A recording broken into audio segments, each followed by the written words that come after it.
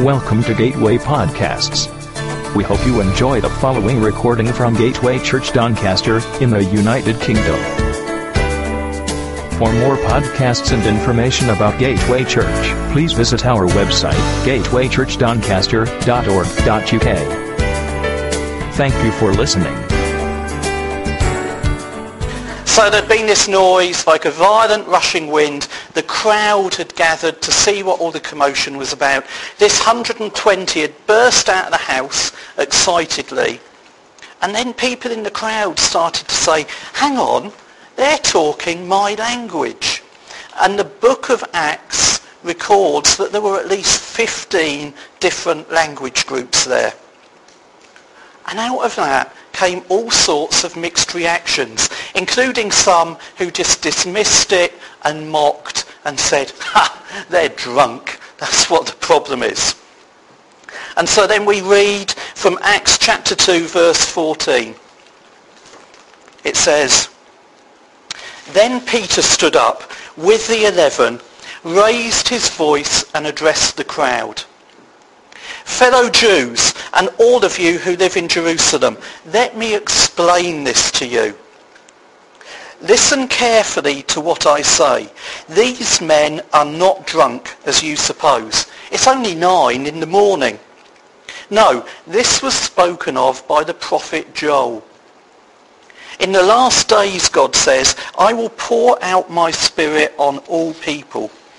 Your sons and daughters will prophesy, your young men will see visions, and your old men will dream dreams. Even on my servants, both men and women, I will pour out my spirit in those days, and they will prophesy. I will show wonders in the heaven above and signs on the earth below, blood and fire and billows of smoke. The sun will be turned to darkness and the moon to blood, before the coming of the great and glorious day of the Lord. And everyone who calls on the name of the Lord will be saved. Men of Israel, listen to this. Jesus of Nazareth was a man accredited by God to you by miracles, wonders and signs, which God did among you through him, as you yourselves know.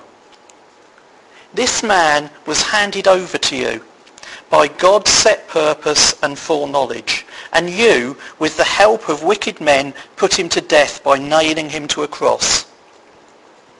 But God raised him from the dead, freeing him from the agony of death, because it was impossible for death to keep its hold on him.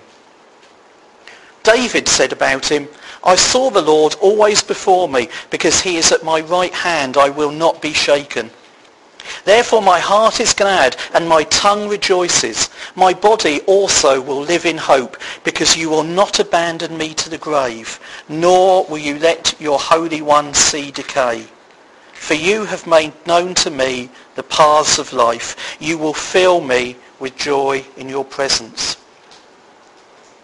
Brothers, I can tell you confidently that the patriarch David died and was buried, and his tomb is here to this day. But he was a prophet, and he knew that God had promised him on oath that he would place one of his descendants on his throne.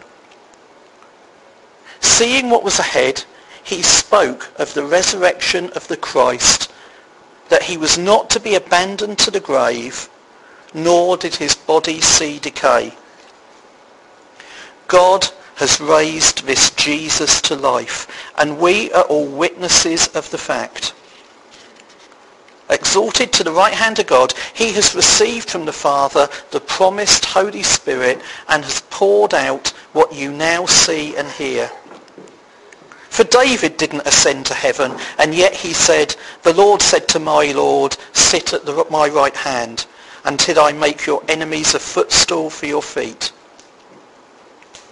Therefore, let all Israel be assured of this. God has made this Jesus, who you crucified, both Lord and Christ. When the people heard this, they were cut to the heart, and said to Peter and the other apostles, "Brothers, what shall we do?" Peter replied, "Repent and be baptized, every one of you, in the name of Jesus Christ for the forgiveness of your sins, and you will receive the gift of the Holy Spirit. The promise is for you and your children, and for all who are far off, for all whom the Lord our God will call."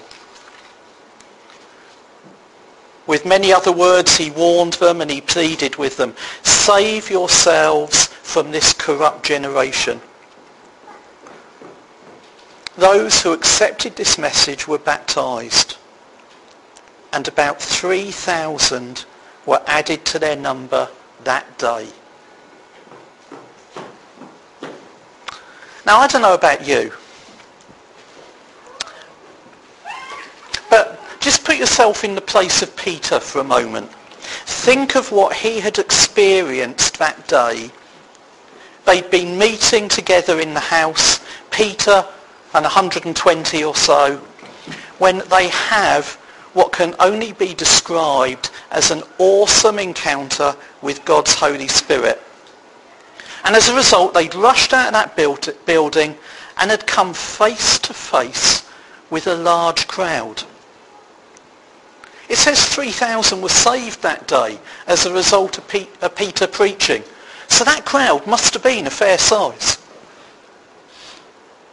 So there you are, with the crowd in front of you. And what are they saying? They're saying, "What's going on?" They're drunk. What would have been the first thing on your lips?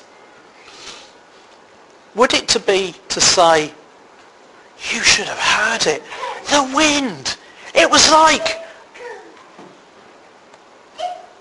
we saw fire. Honestly, it was hovering over our heads." Or would you have said, "I don't really know what it was happened, but it felt like..." When I read this passage, one of the first things I notice is that even at this early stage, when the Holy Spirit has just been poured out on the church for the first time, Peter isn't obsessed with the trappings. In fact, after giving a very brief explanation of what people were seeing by quoting one of the prophets, he begins to preach Jesus. Yeah, he rebuffs the comments the crowd's making. He says, "These men aren't drunk. It's only 9 o'clock. And he goes on to quote Joel's prophecy and apply it to what they were seeing. In effect, he was saying, that day the prophets of old were talking about, it's here, it's started. Although they talked about it centuries ago, today is the day. But then his message becomes clear. He preaches Jesus. Men of Israel, listen to this. Jesus of Nazareth was a man accredited by God to you by miracles, wonders and signs, which God did among you through him, as you yourselves know. He preached Jesus. So let's just look at the points that Peter made as he brought that to the crowd. Firstly, he points out that Jesus was accredited by the miracles he had performed. Now, for those alive at the time, this should have been convincing enough that Jesus was not just some ordinary man. In that crowd, there would have been people who had seen and heard Jesus, because this is only 40 or 50 days after Jesus died. That's why he says, you've seen and heard him, as you yourselves know. And we have to be honest, the news about Jesus, even in those days, had spread. The Jewish historian Josephus wrote, Now, there was about this time Jesus, a wise man, if it be lawful to call him a man, for he was a doer of wonderful works, a teacher of such men as receive the truth with pleasure. He drew over to himself both many of the Jews and many of the Gentiles. He was the Christ. And when Pilate, at the suggestion of the principal men amongst us, had condemned him to the cross, those who loved him at first did not forsake him. For he appeared to them alive again on the third day, as the divine prophets had foretold, these things and 10,000 other wonderful things concerning him. That's what a secular historian wrote.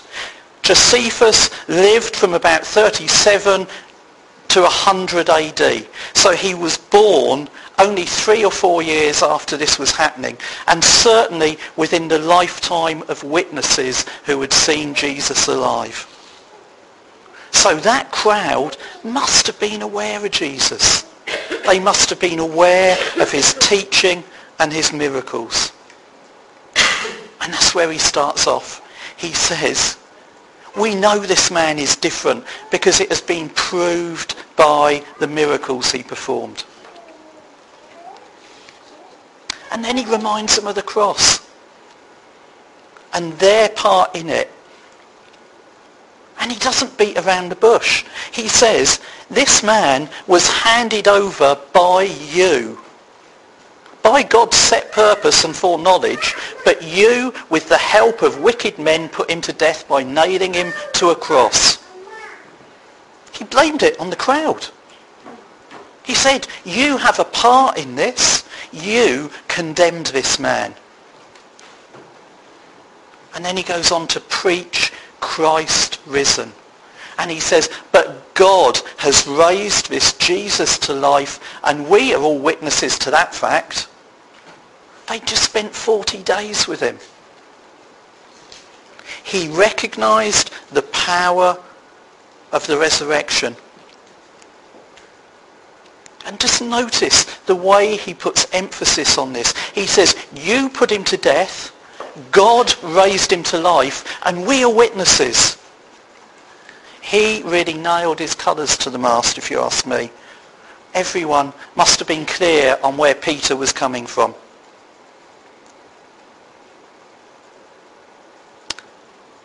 He then went on and he explained how David had written some of this. He talks about some bits in Psalms. He says, let all Israel be assured of this. God has made this Jesus who you crucified both Lord and Christ. He challenged them again. You crucified him, but God has made him both Lord and Christ. Now the word here is quite interesting. There's a version of the Old Testament. It's called the Septuagint because it was written by 70, or actually I think 72 scholars.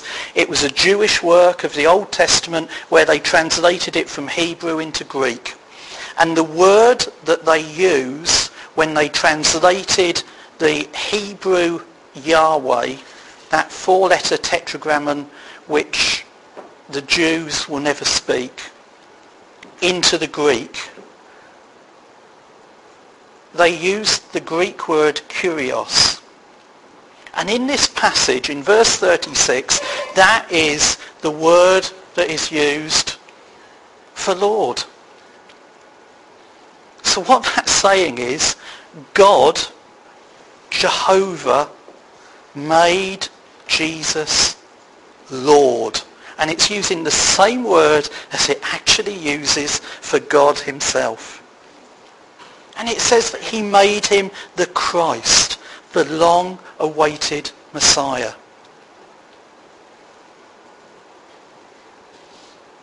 And then you can almost imagine him pausing when you read this passage, because we start to see people's reactions. It says they were cut to their heart, and they turned to Peter and the other apostles and said, what shall we do? They'd reached that point of conviction. Now notice it says they were cut to their heart. The gospel of Christ has the power to pierce the toughest heart. It can cut through all your external facade and get to the heart of you. And that's what it did here.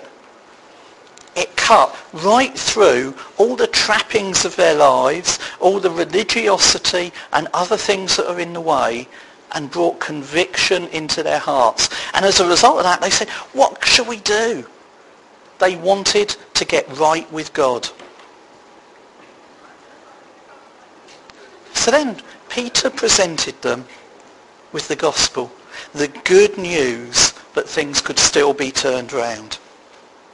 It says in verse 38, Peter replied, repent and be baptized, every one of you, in the name of Jesus Christ, for the forgiveness of your sins, and you will receive the gift of the Holy Spirit.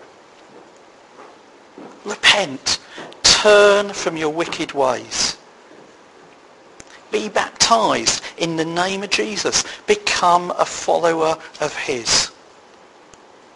And receive the Holy Spirit.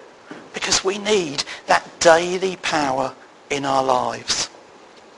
And that's what we need to be seeing today. As we proclaim the gospel of Christ, we need to see that people come to salvation, are baptized and filled with the Holy Spirit.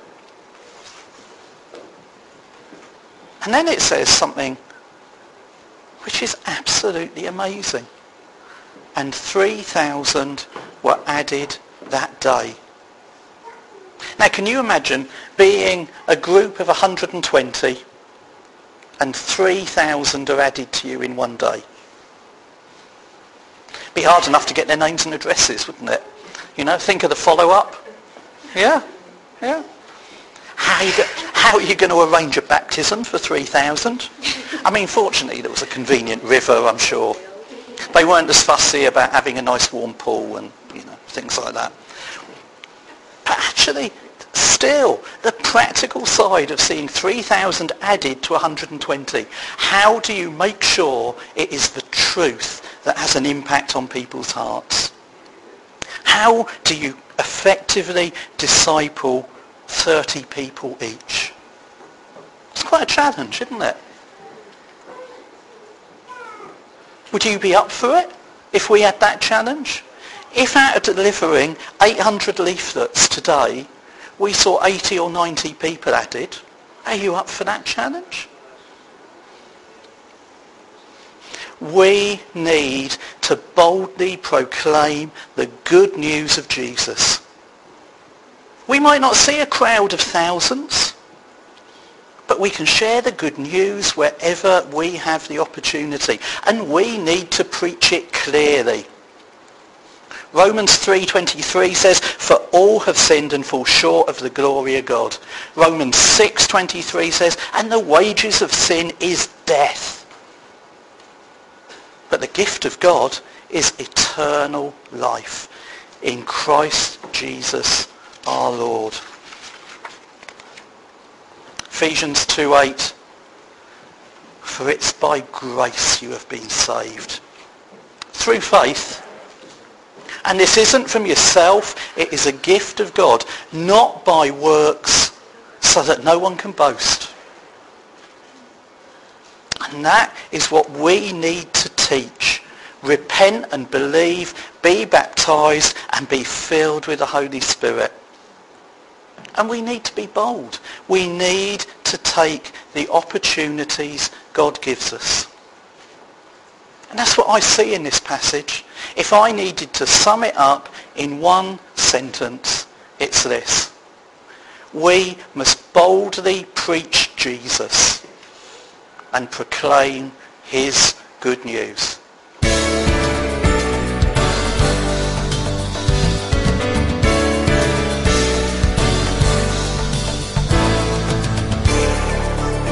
We hope you enjoyed this podcast. Don't forget to visit gatewaychurchdoncaster.org.uk.